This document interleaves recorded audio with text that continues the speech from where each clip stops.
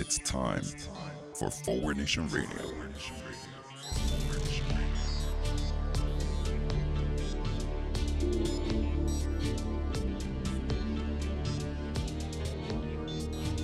Now here he is, the host of Forward Nation Radio, David Leventhal. Welcome to Forward Nation Radio. I'm David Leventhal. Thank you for joining us. I hope you and yours are well and safe. Yes, we will, of course, be talking about the latest on the coronavirus in today's show. It's kind of obligatory at this point. It's what's consuming all of us pretty much all the time.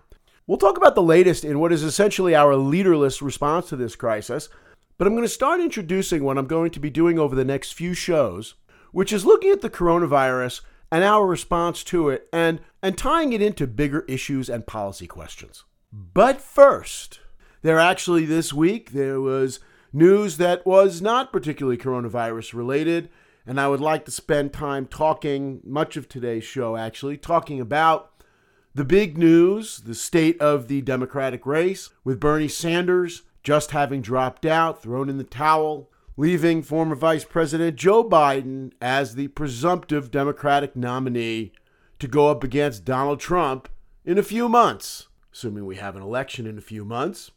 Bernie Sanders is thrown in the towel and exited the race. He had better not exit the scene. He is one of the best things the Democratic Party has going for it at this point. He is the conscience of the Democratic Party, if not necessarily its intellectual and policy leader, which to a large extent he seems to have been, at least during the primary. A remarkable feat for a political party that he's not even technically a member of, having been an independent during his time in national office.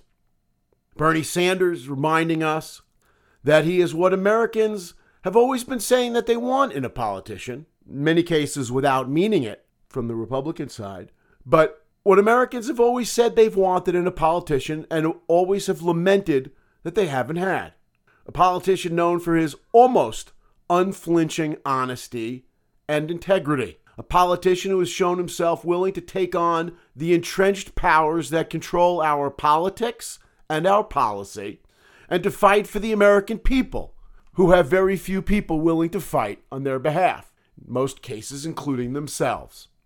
A strategy, taking on the entrenched powers, that continues to show itself to be basically a losing strategy in this country.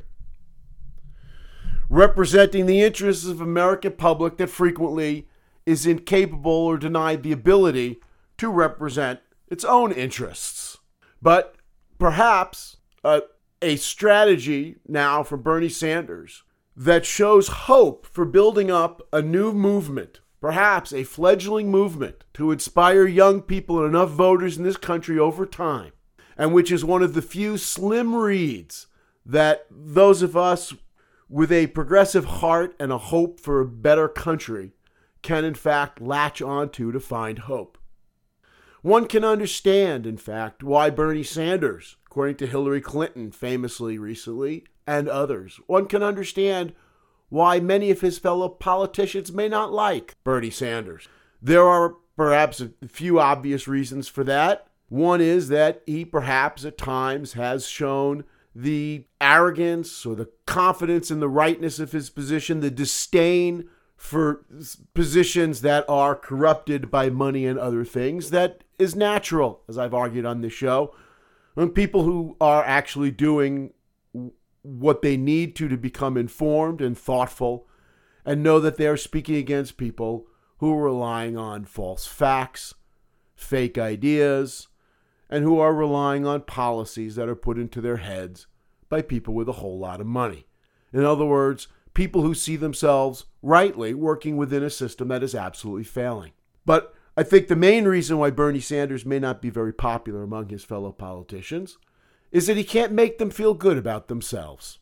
It must be hard to be making all these compromises that have always been necessary in our political system, to sell out to one degree or another, and to look and see someone who may perhaps represent the idea that all of those sellouts, all those compromises may not in fact be necessary. And in fact, you may just be a little bit of a sellout for personal expediency. In any event, Sanders has had already a dramatic and inspiring impact all of a sudden. Another reason for some of us to grab hope from recent events when there's so little to find to be hopeful about. He's had a dramatic and inspiring impact on the Democratic Party, not even his party, the Democratic Party, and its presumptive nominee, in fact, Joe Biden. Since 2016, he's had an impact on the party, but of course, that impact has become most apparent in the 2020 Democratic primary. Again, as I've spoken about over and over the last few months. The positions he espoused have started taking hold, at least in the stated preferences during the primary of his Democratic opponents, including the presumptive nominee Joe Biden. Let's not forget, however, that there is major work ahead, both for Bernie Sanders, we hope and expect, and for those of us who want to make this country better than it has been and want to move forward in the right direction and, yes, in many respects, save this country from what looks now to be a very, very ugly fate. Bernie Sanders has said the right words in giving in throwing in the towel. He has expressed the fact that he understands that there is major work ahead for himself to make sure that the promises of the Democratic Party are kept. Democratic positions, policy positions stated in the primaries actually become reality when and if the Democrats take power again. Sanders notably said, while this campaign is coming to an end, our movement is not. Those of us who supported Bernie Sanders, or in my case, even more so, Elizabeth Warren, who also, I believe, represented this movement. This is important words because the movement is a fledgling movement at this point, and any hope for saving this country lies in our fighting to make sure that this movement has lasting legs and growth and actually changes this country for the better. We must be reminded while all that is going on that the best way now that we have to improve this country, to save this country, is by getting behind the presumptive nominee, Joe Biden. Even those of us who have found his radical centrism uninspiring over the years, and often even uninspiring during the primary campaign, who have been felt let down by his continued discussion of compromise and working with the criminal organization that represents the so-called other side. We need to understand that he is our best hope for saving this country. He has become the presumptive nominee because much of the Democratic primary votership has felt that he is the best person to beat Trump. That is the first and necessary step to save this country. I've mentioned a whole lot of times that if Donald Trump is reelected, I believe that there is no hope for the future of this country other than absolute misery and awfulness, a country that we just will not recognize, especially against the hopes and the dreams and ideals that we've always held for it. So the movement in the right direction starts with electing Biden, and then it starts with pushing him to continue to actually advance the progressive agenda that he has at least paid lip service to in many respects during the campaign. We must push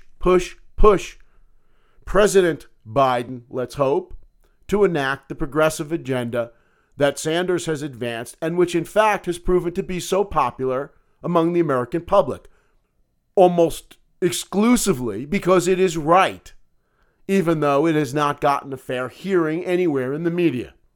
Biden's saying the right words, now he has to do the right deeds. In fact, Biden also, after Sanders conceded, we should give him credit, he also said the right words.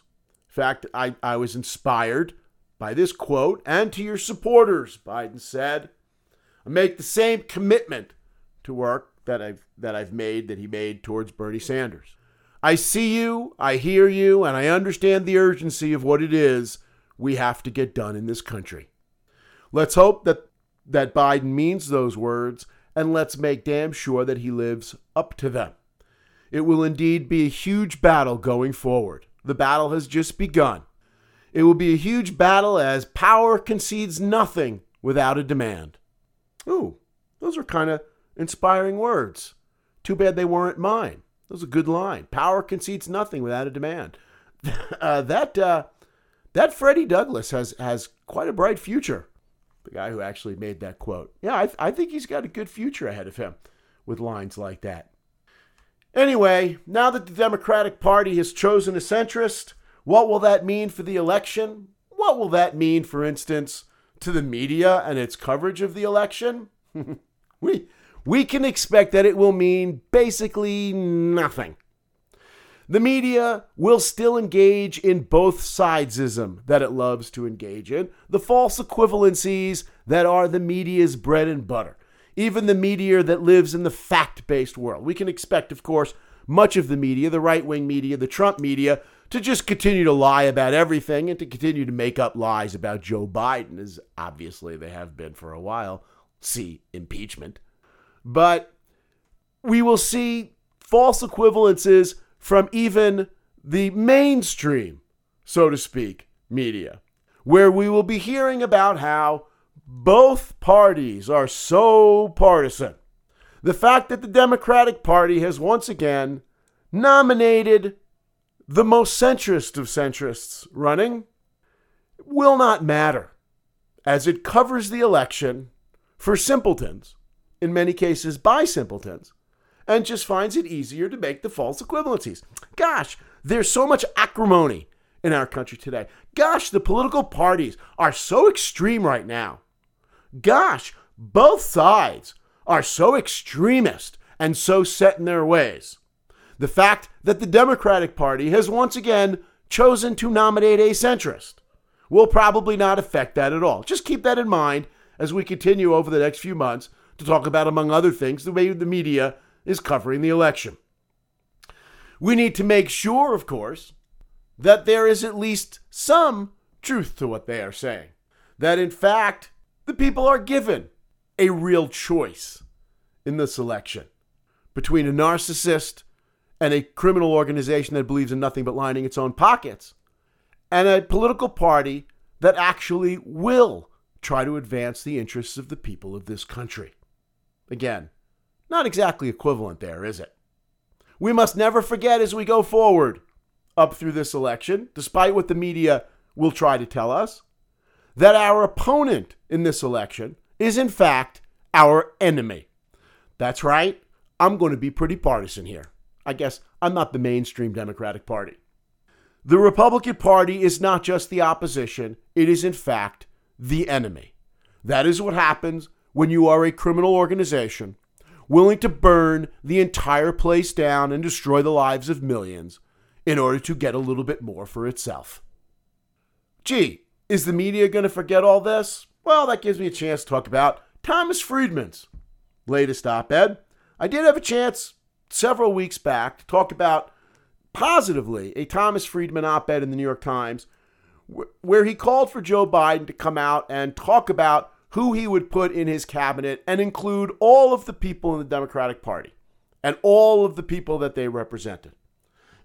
Well, now that it's Biden, even before it was certainly Biden, but when it was obviously Biden, Thomas Friedman this week has come out even more centrist than that. That wasn't centrist enough. That wasn't unity enough for him. Thomas Friedman has called for a unity cabinet for Joe Biden. That's right. While Donald Trump just puts one political extremist loyalist hack after another into his cabinet, into our government, into the federal judiciary, the Democratic Party once again needs to reach out and be nice and centrist and include the other side. Because with Thomas Friedman and others, the establishment will always have its way. The establishment will get what it wants. It will get people in power who will make sure not to rock the boat for the powers that be and the billionaires that are pulling the strings in this country and the world. It is telling that Thomas Friedman's proposed unity cabinet from a Democratic Party going up against an extremist criminal organization includes more Republicans and business leaders in key positions than progressives. More representation in his proposed Democratic government than actual Democrats, than the Democratic Party, than people who have been carrying the mantle and gathering their support during the primary, because their ideas are actually popular and actually correct and actually based on science and a desire to make people's lives better. That's right, his proposed cabinet has more Republicans and business leaders than progressives. Because, of course, the lesson from the establishment media is that the Democratic Party must always compromise with the scum. In other words, same old, same old. Here we are, same old, same old. Don't worry, Charlie Brown. If you just do this and run up and kick the football, I will hold it, says Lucy. Forget all those other times it hasn't worked.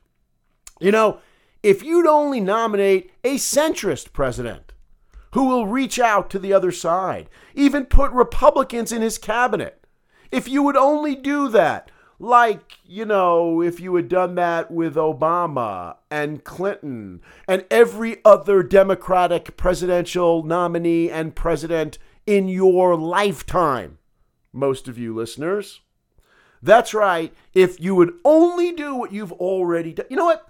If you would only, for instance, reach out and pick consensus, moderate judges to fill the federal judiciary. If you would only pick a consensus Supreme Court nominee, someone who Republicans say they could actually live with. A guy like, I don't know, Merrick Garland, maybe. If only you'd done that, then I bet the other side would play nice and things would work out so much better in this country. If you'd only done all those things, we wouldn't have gotten to a President Trump, except, of course, that we did. We wouldn't have gotten to a President Boy George before that.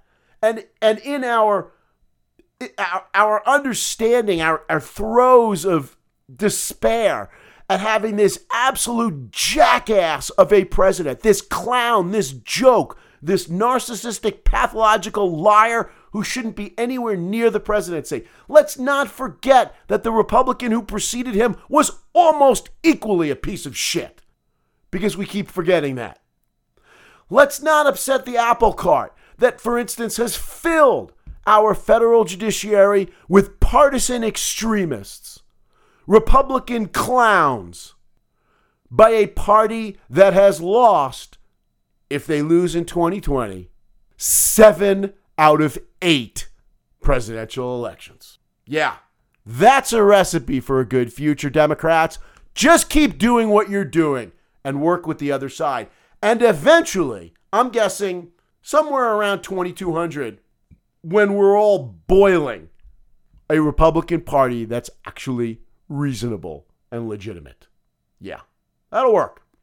Anyway, let's talk, as we talk about this, about the Republican Party, about why we may not want to reach out and work with them. Why it is that Bernie Sanders just dropped out of the race. What was the precipitating event? Well, the precipitating event, of course, was the latest vote in Wisconsin, where Biden, again, won handily. Now, if you just think, I understand you guys all know, you all know that there was the vote in Wisconsin. This isn't coming as a surprise to anybody. But just take a few moments and just let this sink in. Just think for a few moments if you haven't already done that. Oh, wait. Or, no, better yet, you can put it on pause. How weird does this sound? How weird is this that we had a freaking election in the middle of a pandemic where across this country we're being told to self-isolate. Stay in your homes. Don't go to the freaking grocery store, but go wait online to vote in a polling place where people hopefully will be swaddled in plastic from head to toe. Protective equipment. Just think about this. How insane this is that we sent people out to vote. It sounds insane because it absolutely is insane. And why would we do this? Well, there's a simple answer to this. Because we have an insane and evil political criminal organization that is running much of this country right now, despite basically not having been voted into such positions. We have the Republican Party.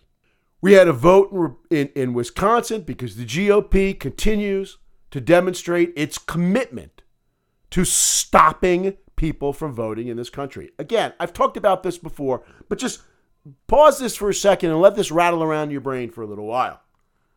One of the two political parties in this country, again, is committed to stopping any semblance of democracy in this country. You know, I've talked about this a lot, of course, how Republicans only get elected if they stop people from voting, if they interfere with voting, if they put up all kinds of obstacles to voting. But even I haven't gone so far as to say that the Republicans have proposed killing people for trying to vote. I even didn't go that far. That the Republicans said, if people try to vote, we should kill them for doing that. As, we might in some more inspiring, totalitarian, repressive governments that motivate the Republican Party and give it its inspiration. But in this case, of course, that's what's going on. The Republicans, we could ask ourselves, we'll find out over the next few weeks, how many people did they actually kill? That's right. How many people did they kill? How many people, we'll never have exact numbers for this. Republicans always count on that, like in global warming and stuff. But some of the people who braved the pandemic to go out and vote will presumably have contracted the virus as a result.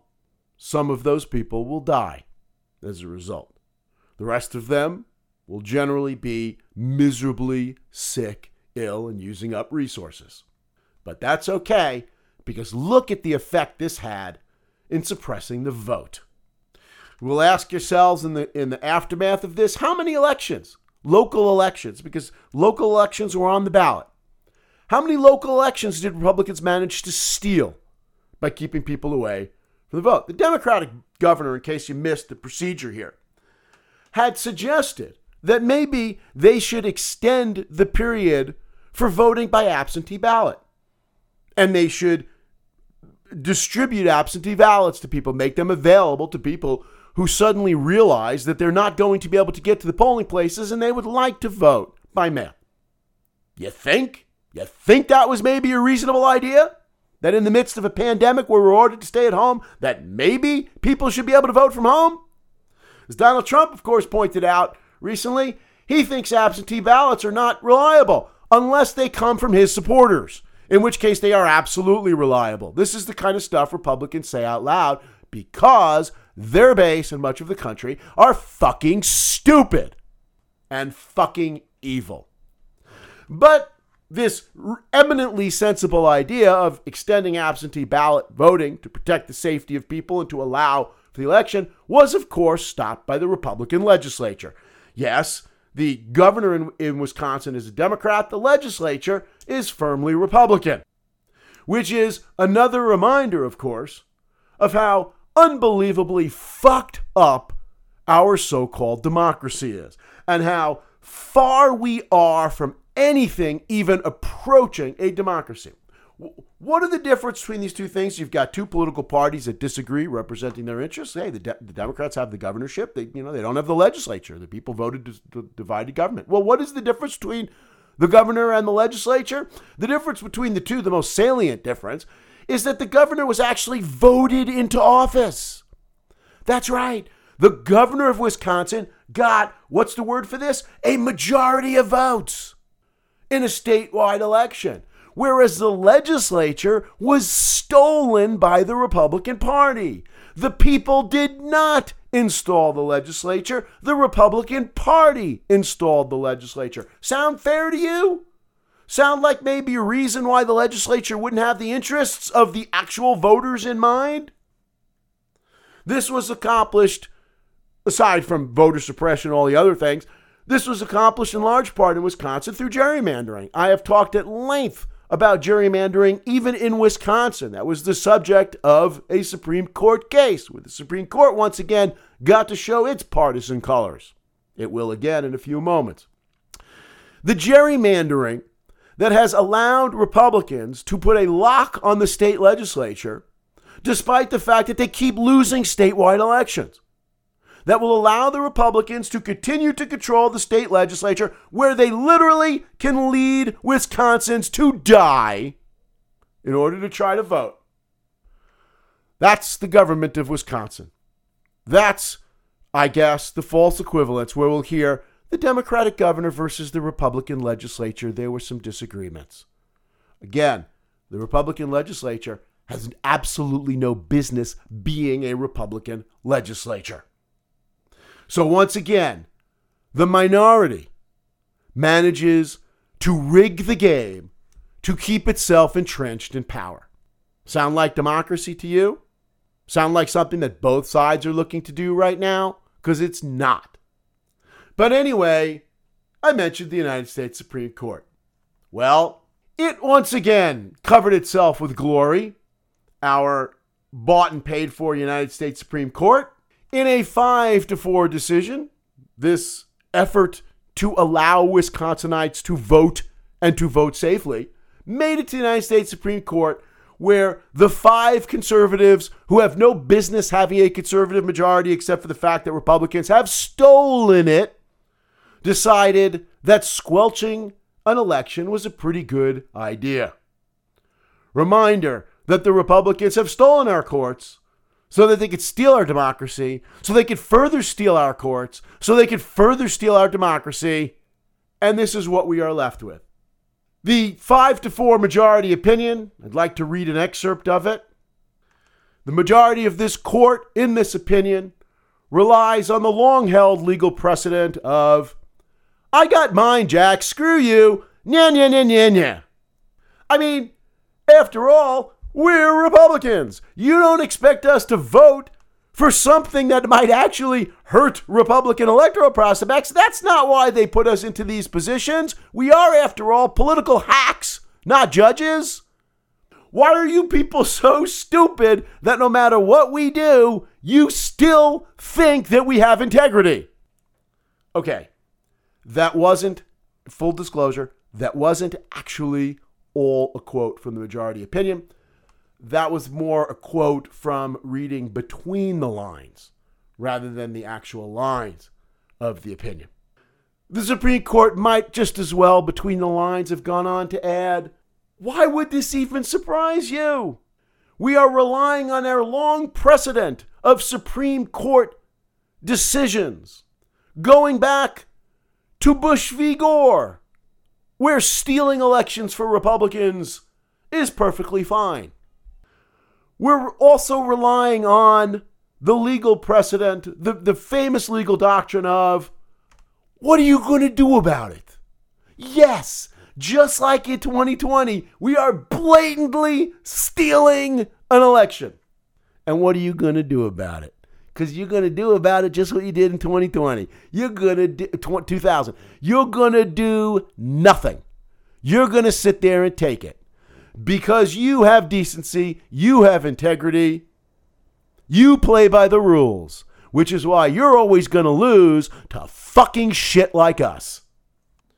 You know, one might look for a hopeful lining here, where Republicans say that even though we are in the midst of a pandemic, voting needs to go forward as planned. One might hope that this would impact their efforts to change the rules to nullify the 2020 presidential election, which have no doubt they will do if it is obvious Trump is going to lose. They will do everything they can to postpone the election, nullify it, whatever. Some might think, well, they're not going to do that now. That becomes even harder because it would be so hypocritical. You're not really saying that, right? Nobody listening to this show, certainly nobody who spent much time in the past listening to the show would actually ask that, right? Because that would show a remarkable underestimation of the Republican Party and its criminality, and would spectacularly overestimate American voters, particularly those who vote Republican.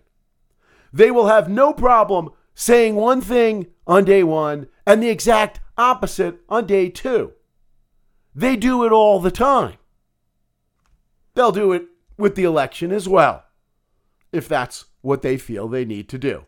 They will steal the election right in front of us, and they will once again know that we will basically do nothing about it. People like me will take to our podcasts and we will rail. But the liberal establishment, the Thomas Friedmans of the world, will write that this is the time the country needs to come together. We will not pick up our guns, mostly because we on the left aren't the ones with all the guns. And we will take it. And this country will complete its slide into totalitarianism. Yes, this is the future that one can argue may in fact be the most likely future for this country right now. Better fight, people. Better get ready to fight before this happens. Republicans are already fighting efforts to facilitate voting nationwide, and they're succeeding, and they have their courts backing them up. Because, as the President of the United States was willing to say out loud, efforts to make it easier to vote would mean, quote, you'd never have a Republican elected in this country again. Good luck, America. We're almost done at this point. I would like to at least talk some of the basics of the what's been going on, update you on where we stand with the coronavirus, and introduce what I'm going to be talking about over the next couple of shows, which is what we should be learning from the coronavirus and our response to it. As I'm going to air today, congratulations, America. We're number one. USA. USA. All right, never mind. This might not be the time for that. We are number one. We are number one in instances of coronavirus, infections, and death. And by saying we're number one, we are dramatically number one because, as I keep pointing out, the numbers of reported cases and deaths are undoubtedly a fraction of the actual cases and deaths. But as I go to air, we're approaching 450,000 confirmed cases in America. Our testing is still not being up to where it needs to be. We are approaching 15,000 deaths, with about 2,000 deaths added just in the last day or so. Yes, maybe we should start calling it the U.S. virus, the United States virus. Because that seems to be more accurate. That's where it's really growing and spreading, more than anywhere else in the world. No, you know what? Better yet, why don't we call it the Trump virus? I mean, admittedly, it's one of many Trump viruses, along with stupidity, which seems to be a virus that gets spread on Fox News and other places. Let's call it the Trump virus. Because one thing we can be confident of is that we are doing so badly in the United States with number of cases and death because it seems pretty apparent that we have the single worst response in the world to the coronavirus. The worst response in the world. Fastest growing in the United States, largest numbers in the United States. Yes, speaking of Donald Trump continues to display real leadership when it comes to the coronavirus and our battling the coronavirus. Real leadership, of course, that isn't trickling down to Vice President, Science? Mike Pence? Or what? Can't be a princeling? Jared Kushner. I'm talking from Trump, real leadership. The kind of leadership we generally only see from inspiring leaders like Jim Jones or Charles Manson.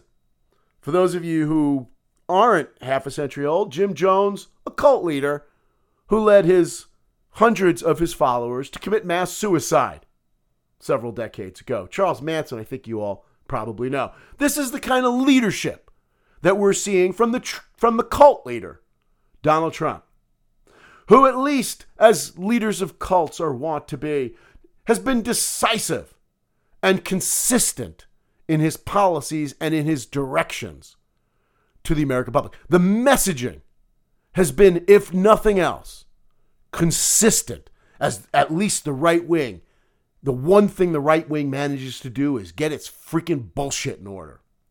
Like, for instance, we will be opening by Easter. Or not opening by Easter. We will be quarantining New York. Or not quarantining New York. We will be invoking the 1950 Defense Production Act. No, we won't. Oh, you know what? Yes, we will. Hey, no one could have predicted this. We will at least be consistent in pointing out that no one could have been prepared for this. Well, it turns out my trade advisor had sent a memo around in January warning us of possibly millions of deaths based on briefings that he'd been told. But gosh, that would require the President of the United States to read something that someone in his administration has said, or, listen to what he was saying, and it didn't have Trump's name in it. So that's not going to happen. It would require actual information being provided to the president. That couldn't happen. The whole idea of leadership itself, we've been consistent on. Who the hell is running our response? Is it Trump, the guy who appears on TV? It's not Trump. He's just, he's a TV personality. Always has been. Is it Mike Pence, the vice president who doesn't believe in science? He seems to have kind of slipped off the radar screen there. Is it Jared the Princeling? We don't even know who the hell is coordinating our response. We'd like to believe it's Dr. Anthony Fauci, but that doesn't seem to be the case. Yes, the president has been steady in his leadership, like Fox News is steady in its propaganda. Fox News, whose steadiness consists of supporting the cult leader no matter what he says or does, even if that means changing on a dime from Tuesday to Wednesday. That's what we call steadiness, Fox News and Republican style. Whatever the cult leader says, that's the law, and it always has been, and it always will be, at least until he decides to pull something different out of his ass tomorrow.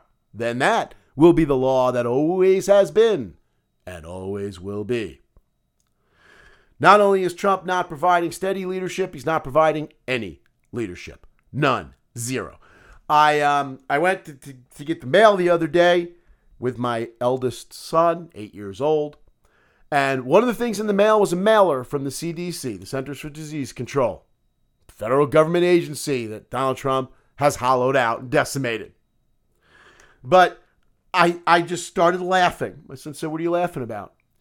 The mailer from our government, paid for by our taxpayers, says President Trump's coronavirus guidelines for Americans. Yes, a political ad paid for by the American taxpayer. President Trump's coronavirus guidelines for Americans. Even my 8-year-old was making fun of that.